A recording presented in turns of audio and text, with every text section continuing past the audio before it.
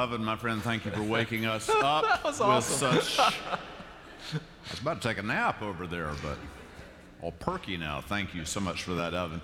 Good morning, friends, and welcome to our 8:30 service on this, the 22nd Sunday after Pentecost. Goodness gracious, Advent will be here in no time. Reformation Sunday, it's good to worship God together. Welcome to those of you in the room, and as we know, many more who join us online from all over the country and other countries. It's good to worship God together in this way. Welcome.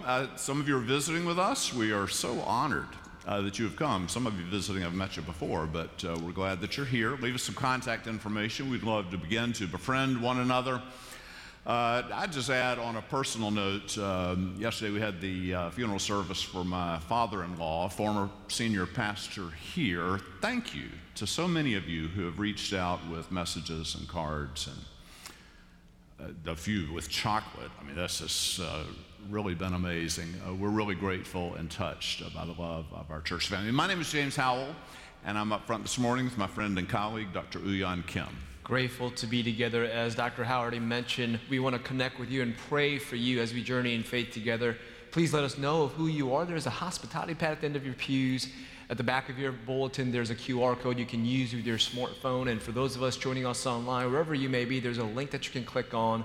Let us know of who you are. And we love to share the ministries of our church as a family of God as we journey together. A couple of things we wanted to highlight for you on our This Week e-newsletter and the bulletin insert.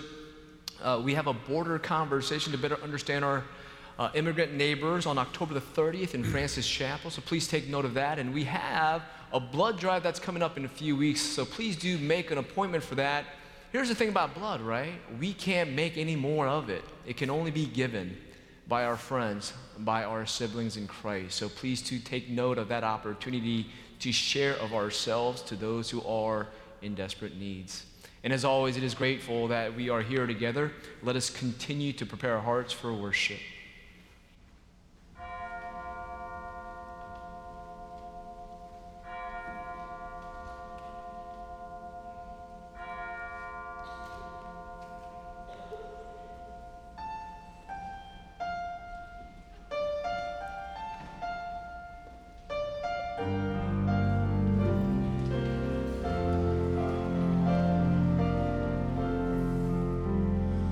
How lovely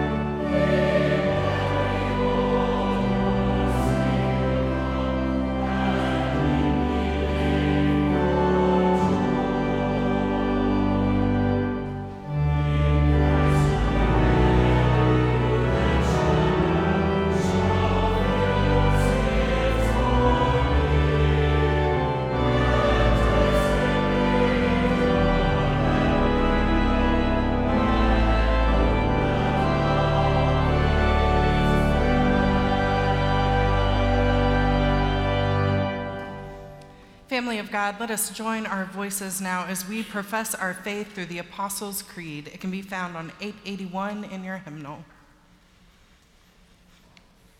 I believe in God the Father Almighty, maker of heaven and earth, and in Jesus Christ, his only Son, our Lord, who was conceived by the Holy Spirit, born of the Virgin Mary, suffered under Pontius Pilate, was crucified, dead, and buried. The third day he rose from the dead. He ascended into heaven and sitteth at the right hand of God the Father Almighty. From thence he shall come to judge the quick and the dead. I believe in the Holy Spirit, the Holy Catholic Church, the communion of saints, the forgiveness of sins, the resurrection of the body, and the life everlasting. Amen.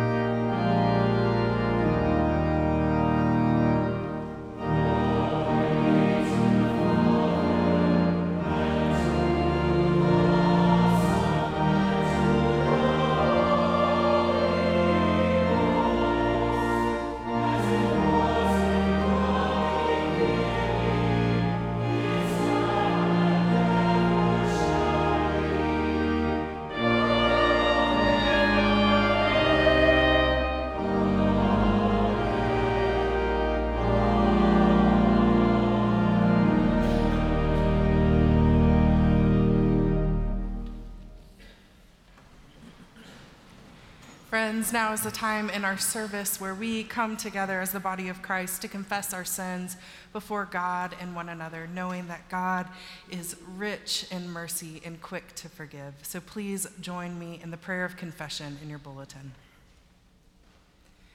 Gracious God, we carry anger in our hearts we cannot release. Our past regrets continue to shame us with pain. Scarcity binds our hearts from generosity and growth. Give us courage to choose you in the face of temptations. Set us free for joyful obedience and faithful witness. Open us to a future of peace, hope, and love with you. Amen. Hear the good news. Christ died for us while we were yet sinners. That proves God's love for us. In the name of Jesus Christ, you are forgiven. In the name of Jesus Christ, you are forgiven. Glory to God. Amen.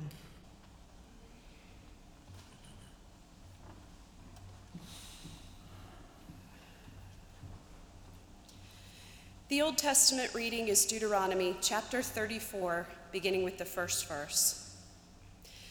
And Moses went up from the plains of Moab to Mount Nebo, to the top of Pisgah, which is opposite Jericho. And the Lord showed him all the land, Gilead as far as Dan, all Naphtali, the land of Ephraim and Manasseh, all the land of Judah as far as the western sea, the Negeb and the plain, that is, the valley of Jericho, the city of palm trees, as far as Zoar. And the Lord said to him, "This is the land of which I swore to Abraham, to Isaac, and to Jacob. I will give it to your descendants. I have let you see it with your eyes, but you shall not go over there." So Moses, the servant of the Lord, died there in the land of Moab, according to the word of the Lord. And he buried him in the valley in the land of Moab, opposite Beth Peor. But no man knows the place of his burial to this day. Moses was 120 years old when he died. His eye was not dim, nor his natural force abated. And the people of Israel wept for Moses in the plains of Moab 30 days. Then the days of weeping and mourning for Moses were ended. And Joshua the son of Nun was full of the spirit of wisdom, for Moses had laid his hands upon him. So the people of Israel obeyed him and did as the Lord had commanded Moses. And there has not arisen a prophet since in Israel like Moses, whom the Lord knew face to face.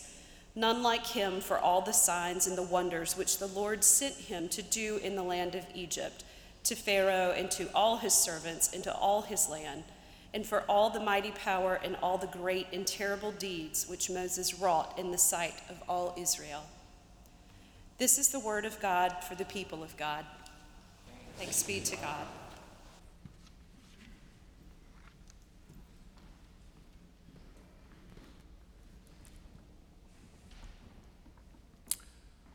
Thank you, Amanda, for that reading from Deuteronomy. Such a poignant moment. Moses arrives at the top of Mount Nebo above Pisgah. I take tour groups there. It's in the land of Jordan. You look over, you can see huge expanse of the promised land. God shows it to him.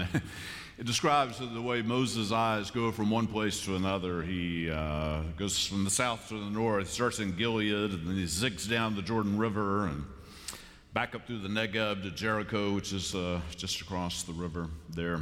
It's amazing. Moses sees the whole land. He's filled with great joy. He's got to be weary. He's 120 years old. He's been out in the wilderness for 40 years, leading an obstinate people, but he's gotten them there.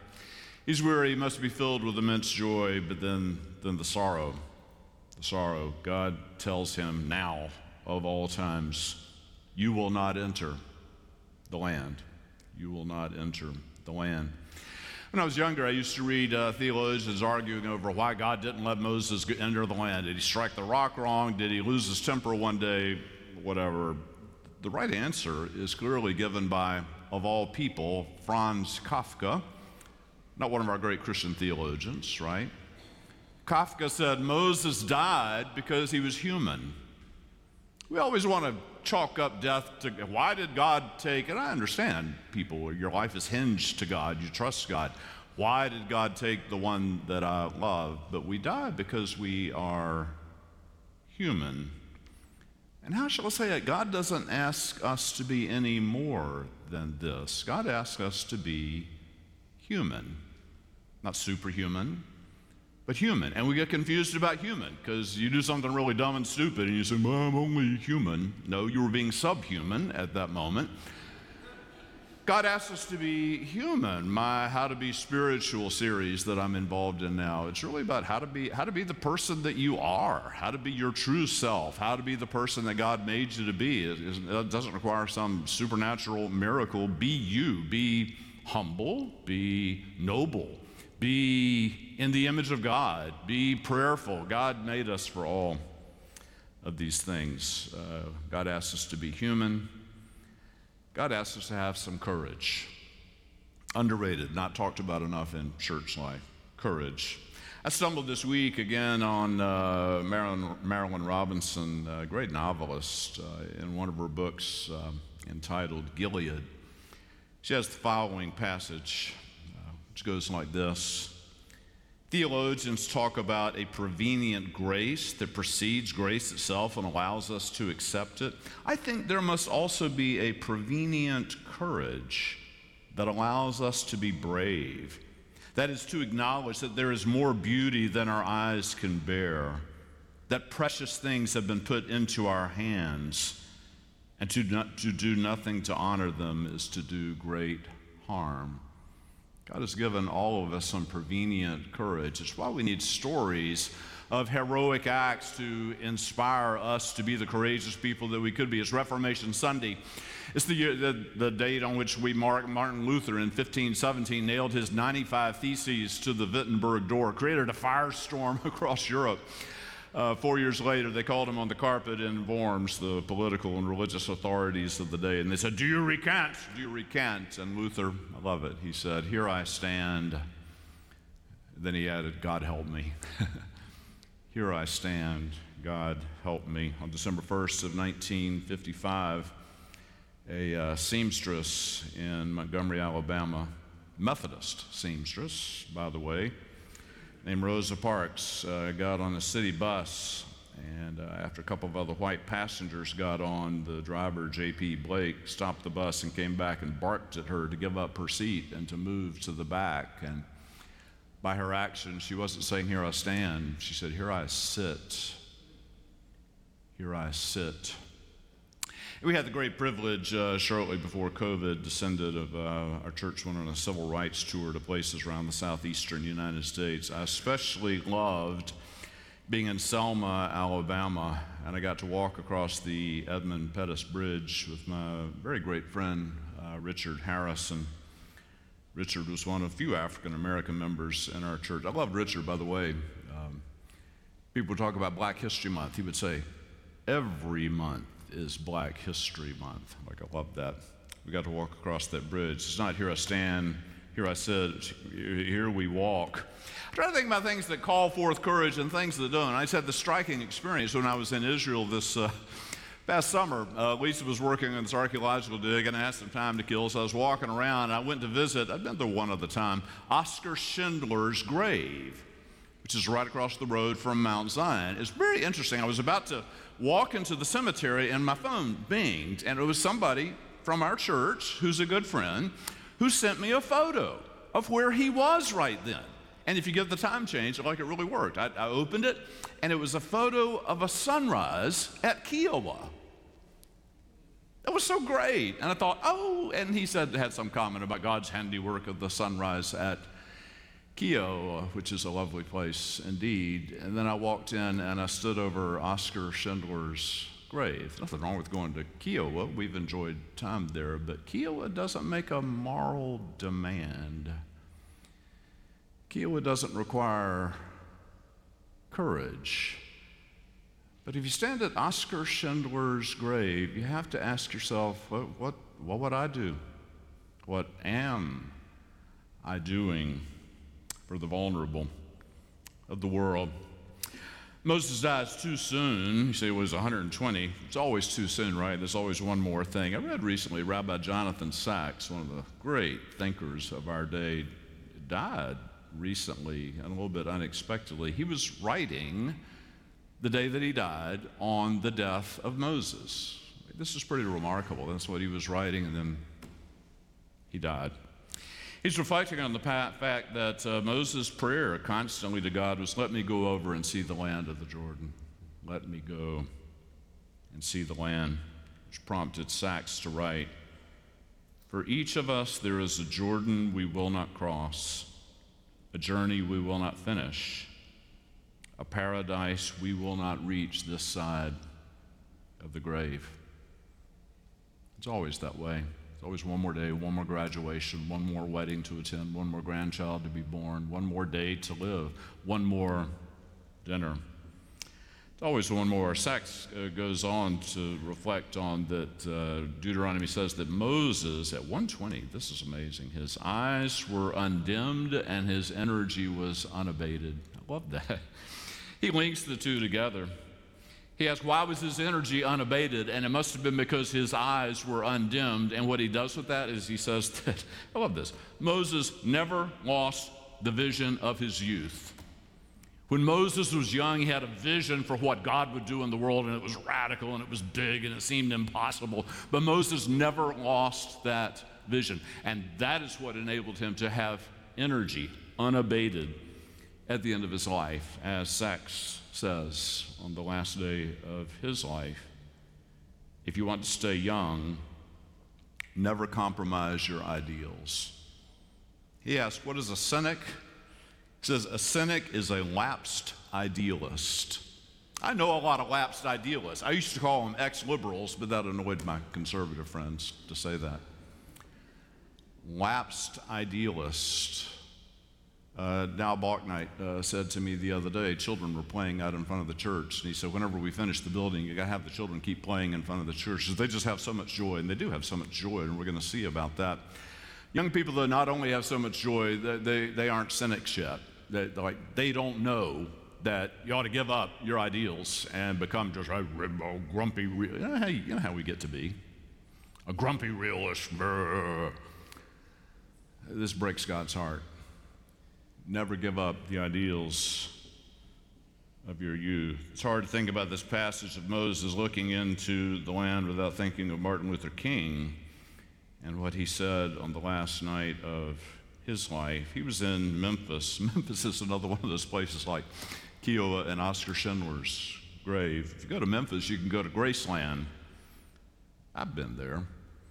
And what you get at Graceland is, I ain't nothing but a hound dog, and I did it my way. It's great. It's fine. But in Memphis, you could go to the Lorraine Motel where King was shot by somebody who didn't want to hear what he had to say. And you can also visit the Mason Temple, where King spoke that night. He was sick. He thought he wasn't well enough to go, and they said, you just got to come. We're here for the striking garbage workers. So he stood up and preached one of the great sermons in all of history, and I'll just read to you the end of it, which is so powerful. I don't know what will happen now. We've got some difficult days ahead, but it doesn't really matter with me now because I've been to the mountaintop. I don't mind, like anybody. I'd like to live a long life. Longevity has its place. But I'm not concerned about that now. I just want to do God's will. And He's allowed me to go up to the mountain, and I've looked over, and I've seen the promised land. I may not get there with you, but I want you to know tonight that we, as a people, will get to the promised land. So I'm happy tonight. I'm not worried about anything. I'm not fearing any man. Mine eyes have seen the glory of the coming of the Lord. Thank God Almighty for Him, His words, and His reminding us that we're made to be part of something bigger than ourselves. That's why we're here. Church isn't about today. It is about today, but it's also about something that the people that built this building, like, did they have me in mind? Did they have you in mind? I don't know who they had in mind. They built this building, and we're the beneficiaries of something we had absolutely nothing to do with. And we talked about this a lot. We were raising money for our next building. It's not for us. It's for future generations. It's for the glory of God. It's our privilege to be part of something that's so much larger than ourselves. We call this hope. We call this hope. Hope requires some courage for those of us who really aren't asked by God to be more than human. Courage and hope. Thanks be to God.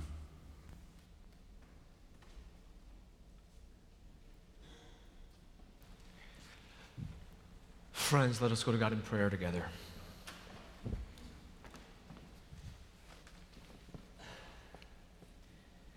How lovely is your dwelling place, O Lord Almighty.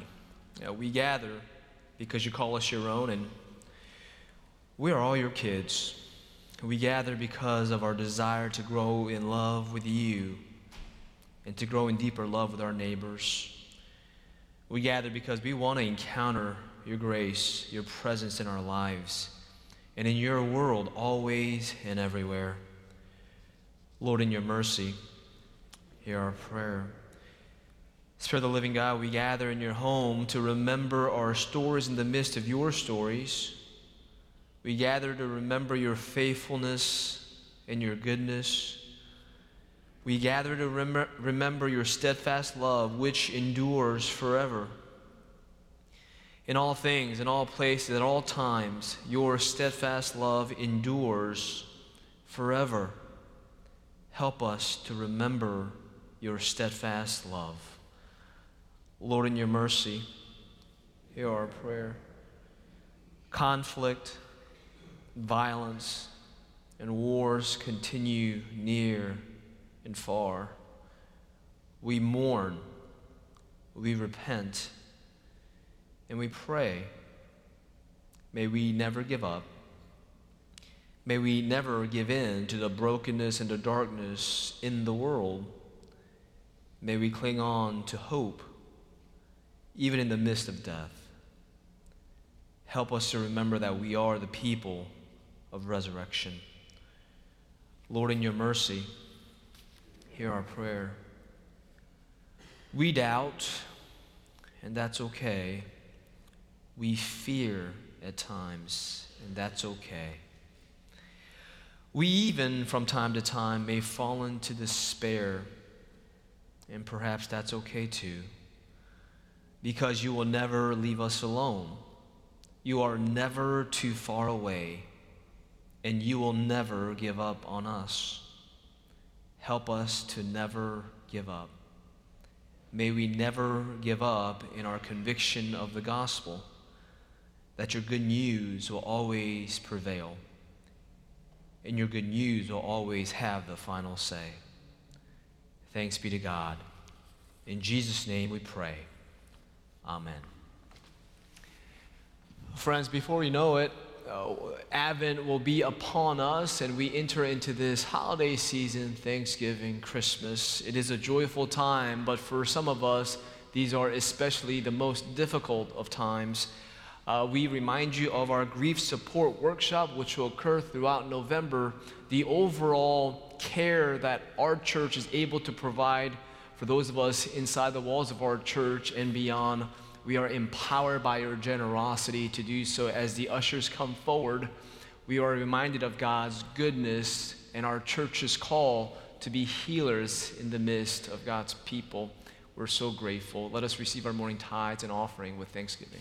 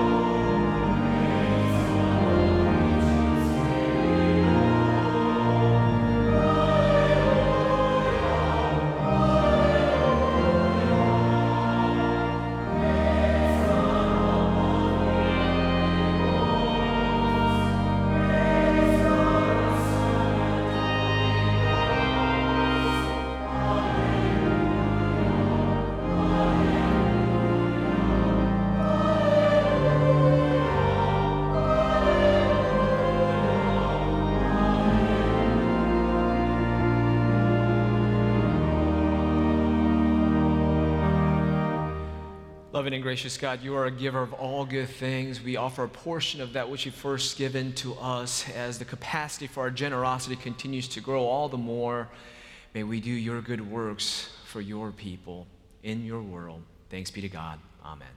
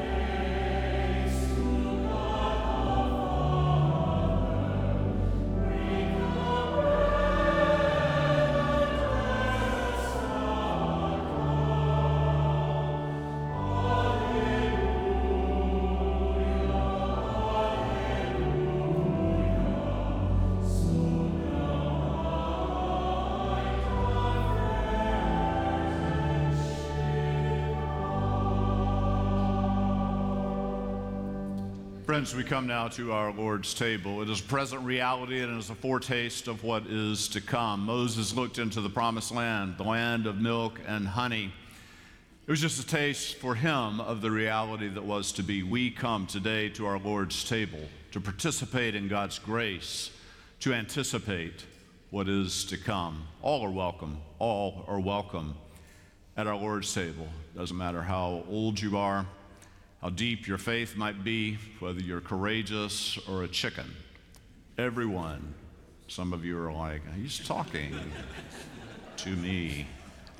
We're all welcome at our Lord's table. It's grace that transforms us. We'll begin with our prayers of consecration. We will sing the responses. The choir will guide us in doing that. The music's on page 17 at the front of your hymnal if you need that. And then the ushers will guide you in coming forward. After the leaders receive, you can receive standing at one of two stations.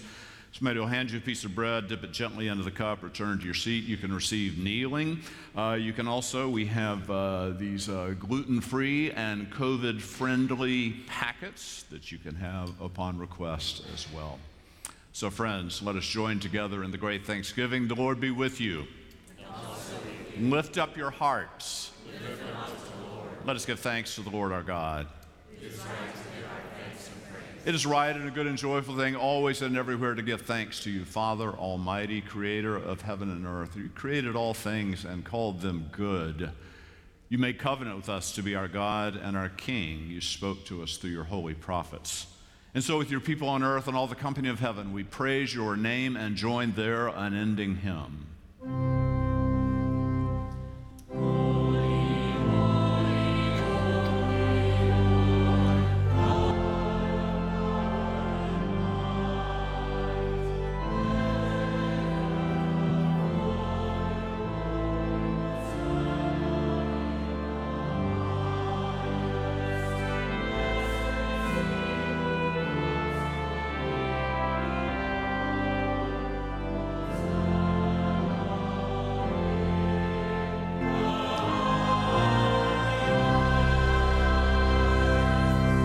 Holy are you and blessed is your Son, Jesus Christ. By the baptism of his suffering, death, and resurrection, he gave birth to your church, delivered us from slavery to sin and death, and made with us a new covenant by water and the Spirit.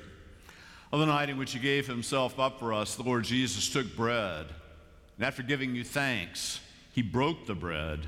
He gave it to his disciples and said, "Take, eat. This is my body which is broken for you. Do this in remembrance of me."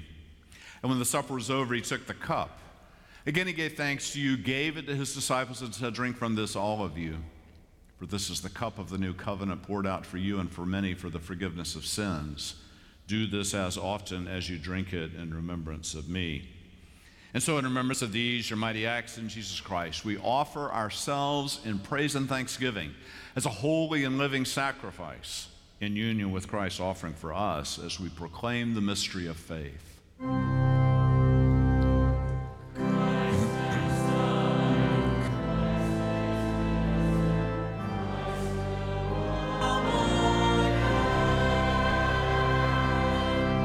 Pour out your Holy Spirit on us gathered here and on these gifts of bread and wine. Make them be for us the body and blood of Christ, that we might be for the world the body of Christ, redeemed by his blood. By your Spirit, make us one with Christ, one with each other, and one in ministry to the world until Christ comes in final victory and we feast at his heavenly banquet. Through your Son, Jesus Christ, with the Holy Spirit and your holy church, all honor and glory are yours, Almighty Father, now and forever.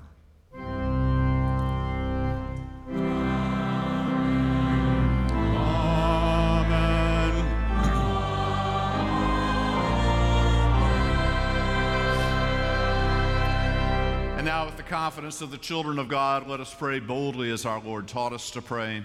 Our Father, who art in heaven, hallowed be thy name. Thy kingdom.